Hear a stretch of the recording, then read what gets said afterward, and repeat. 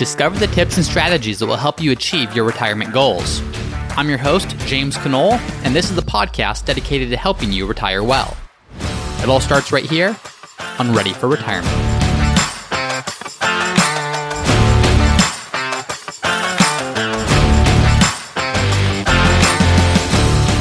Hi everyone, and welcome to another episode of Ready for Retirement. I'm your host, James Knoll, and on today's episode, what we're going to be talking about is where should you pull funds from first in retirement? So retirement is a huge transition. You go from working your whole life, and when you're working, you have a paycheck, and that paycheck should cover all of your needs. With that, you're paying for groceries, you're paying for utilities, you're paying for travel, you're paying your taxes, and you have, for the most part, one fixed paycheck that allows you to do all that. Well, when you retire, that's no longer the case. When you retire, you have to create your own paycheck. There's not a company that's sending you a paycheck bi-weekly. It's completely up to you to ensure that you have enough income coming in to meet your expenses. So that's going to be the topic for today's episode, is when you do retire, where should you pull funds from first? Whether you have savings accounts or IRAs or 401ks or just different assets, how do you understand where you should pull from first to be in a position to create that paycheck for yourself? So what we're going to do on today's episode is we're going to walk through a framework that you should walk through as you're coming up with your own retirement income plan. Everything from how should you approach this, some general rules of thumb, all the way to some more specific strategies for those of you that want to get more in depth and want to be able to squeeze as much as possible out of the investments in your situation that you possibly can. So let's start with this. The number one thing that you should always be looking at when it's come to where should you pull funds from first in retirement isn't actually your retirement funds. The first thing that you want to look at is what fixed income sources will you have. Now, when I say fixed income, I'm not talking about bonds. A lot of people refer to bonds as fixed income. I'm talking about a different type of fixed income, and truly fixed income that's not actually coming from your portfolio. So this could be something like Social Security. This could be something like pension income or rental income or maybe annuity income. Really, it's any income that you have coming in that's not requiring you to take funds out of your savings account or out of your portfolio. That's what I mean by fixed income, because where you want to start when you're understanding where should you pull funds from first from retirement? Well, the first question is really how much do you need from your portfolio? And to understand how much you need from your portfolio, it comes down to two things. Number one, it comes down to how much you're going to need to spend in retirement, and hopefully you've gone through that exercise before you retire. And then number two, how much of your fixed income sources, so again, Social Security, pension, things like that, how many of those expenses will be covered by those sources? Once you understand that, then you get a really clear sense of how much actually has to come from your portfolio. So for example, maybe you need to spend $100,000 per year in retirement to meet all of your goals and to live comfortably. Well, great. Let's assume that $100,000 is how much you need to generate in total between all of your income sources. Well, then let's also assume that maybe you and a spouse are collecting Social Security and that the combined benefit is $45,000 per year from Social Security. Great. Now what we see is if you need 100, and if you have $45,000 already coming in from fixed income sources, the remaining $55,000, that's what actually needs to come from your portfolio. So if we don't start with that, if you don't start with understanding what non-portfolio income sources will you have, and what's the shortfall between those non-portfolio income sources and your expenses, if you don't start with that, you just won't even know how much you need from your portfolio. So that's always step one. Once that's complete, and you understand exactly how much income you need to pull out of your portfolio each year, then from there, you want to understand how different types of accounts are taxed. So let's assume that you go into retirement with a Roth IRA, and you have a traditional IRA, and you have a taxable account. Well, all of those are taxed very differently. The Roth IRA, you will never pay taxes on that money again. That money doubles, triples, quadruples. That is tax-free for the rest of your life. Your IRA, so this could be a 401k, it could be a traditional IRA, a SEP IRA, anything like that, that's tax-deferred, which means as that money is growing, you get the benefit of not having to pay taxes on any dividends or growth or capital gains. But when you pull that money out, whatever amount you pull out is taxable. So if you have $1 million, for example, in your IRA and you pull out $50,000, well, the full million isn't taxable, but that $50,000 is taxable at ordinary income rates. And then finally, you have taxable accounts. So this could be an individual account, a joint account, a trust account.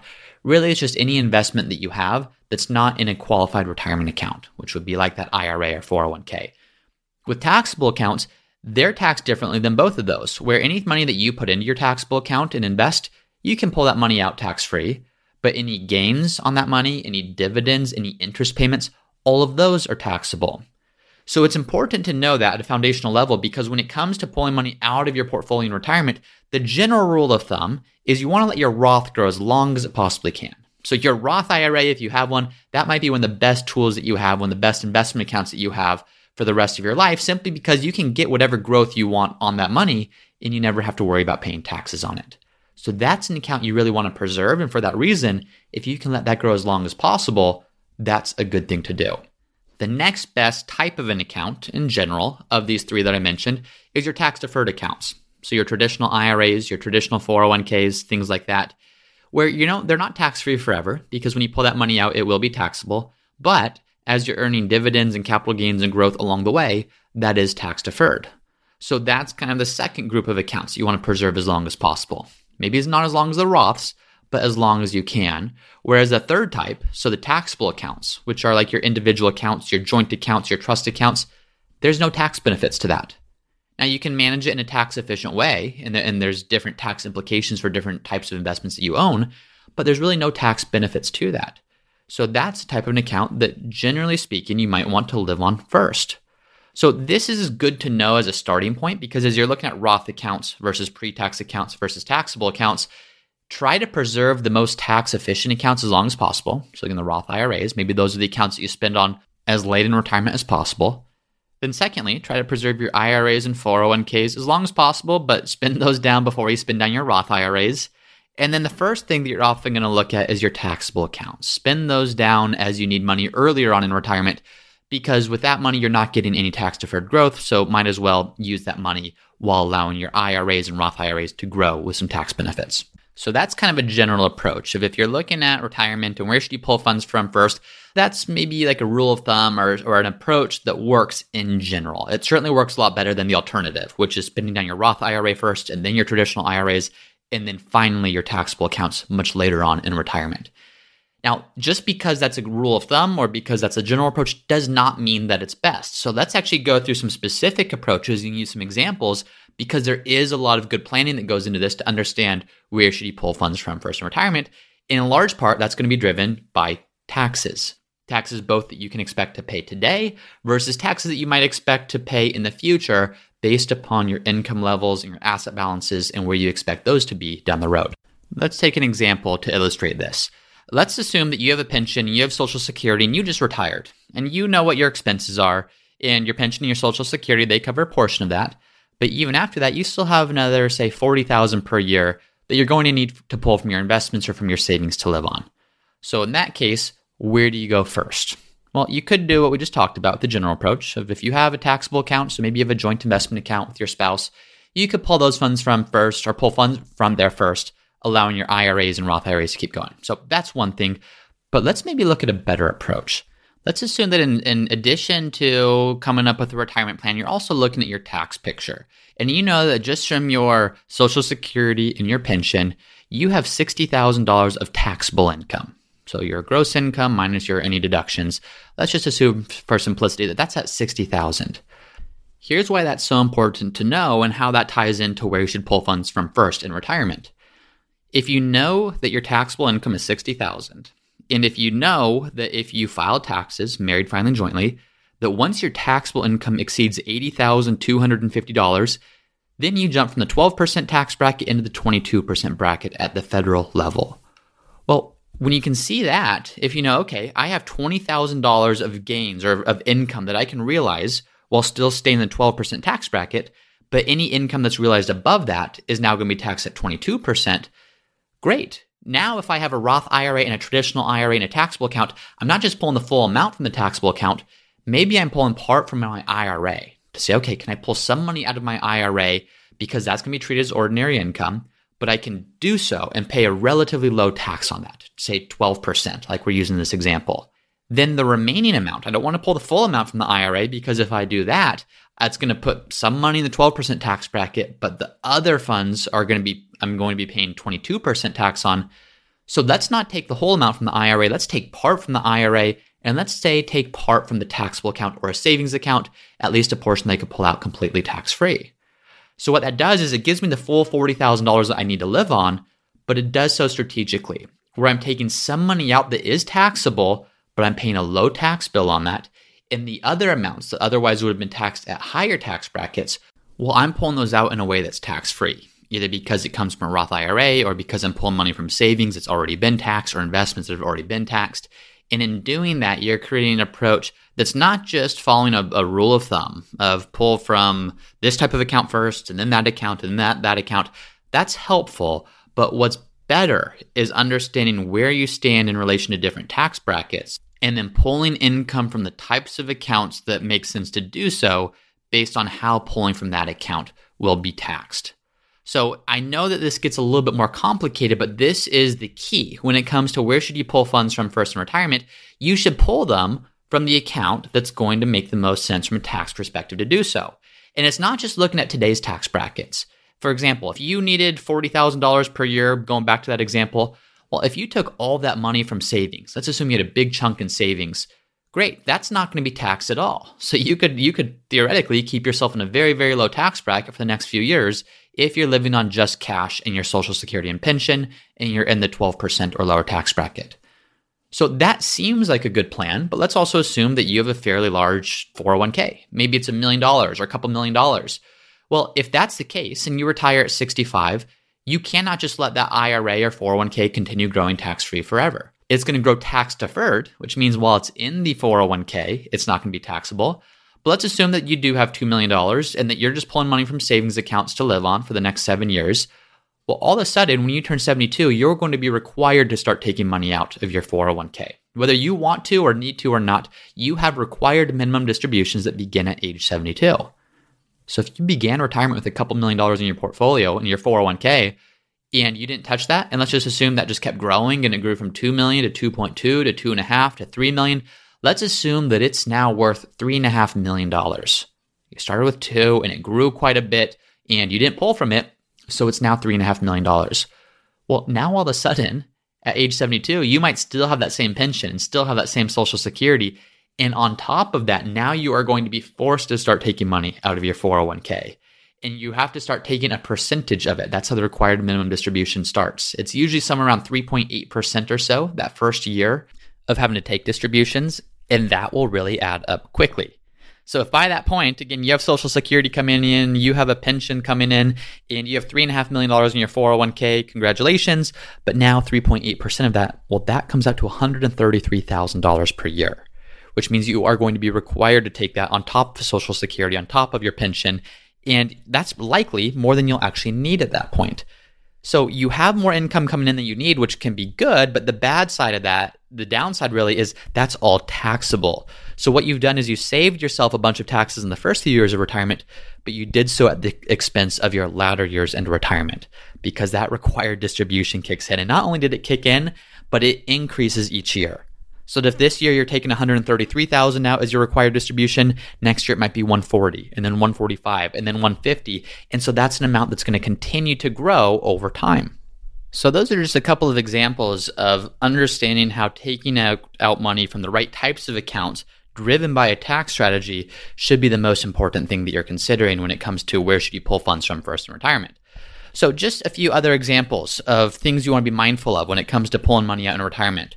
So number one, we just talked about this, not setting yourself up for a huge required minimum distribution in the future. If the majority of your funds are in an IRA or 401k or other pre-tax account, you may want to access that earlier just because if you don't, you're going to have to pay significant required distributions in the future. So if you can live on some of that today to keep the balance down a little bit, that might help to smooth out your tax bill as opposed to deferring your IRA distributions until a future date, but then having to take too significant of a distribution to keep yourself in a low tax bracket. So that's one thing.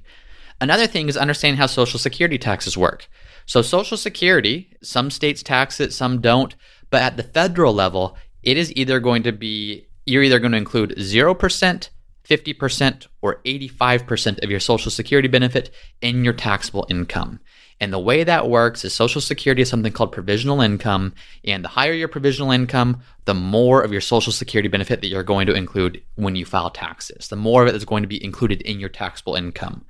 So if you understand how that works and understand the different sources of income that you can draw from and how that's going to impact your tax situation, whether you pull money from a Roth IRA or traditional IRA or taxable account, That's important because if you can pull from the right places, you could potentially keep a lot less of your Social Security benefit from being taxed, depending upon how much you have in assets and what your other income sources are.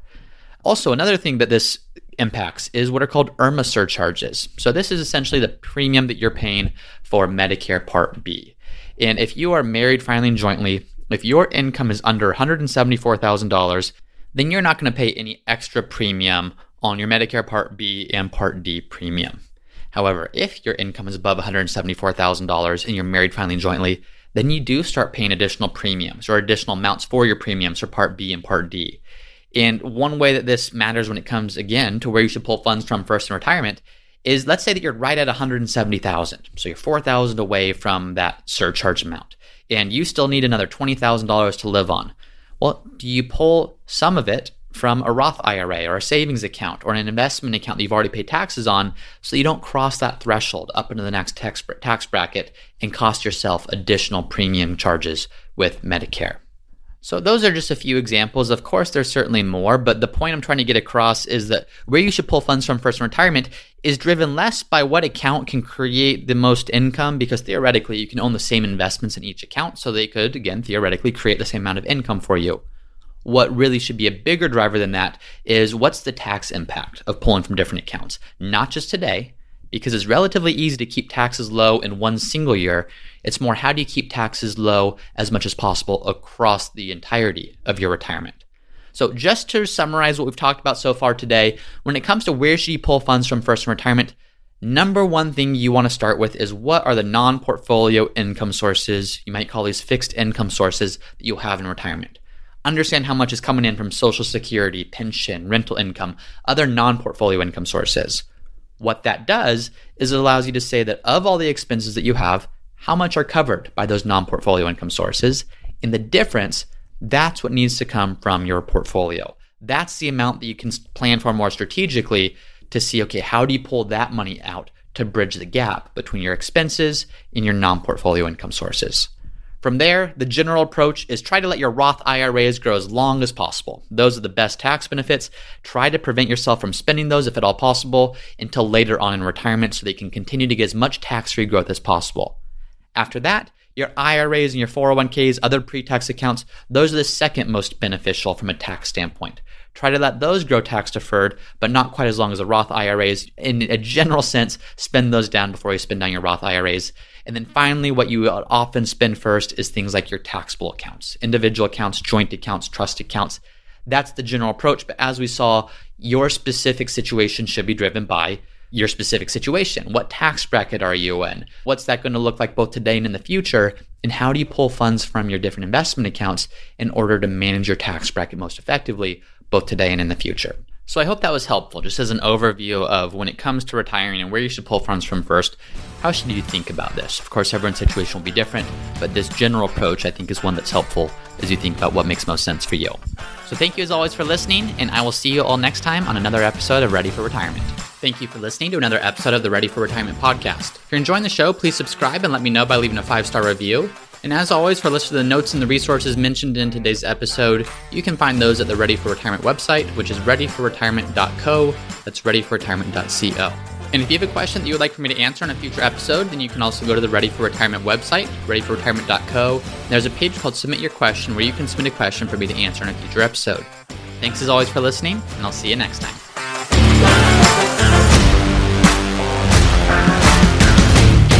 Hey everyone, it's me again for the disclaimer.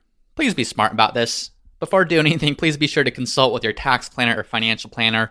Nothing in this podcast should be construed as investment, tax, legal, or other financial advice. It is for informational purposes only.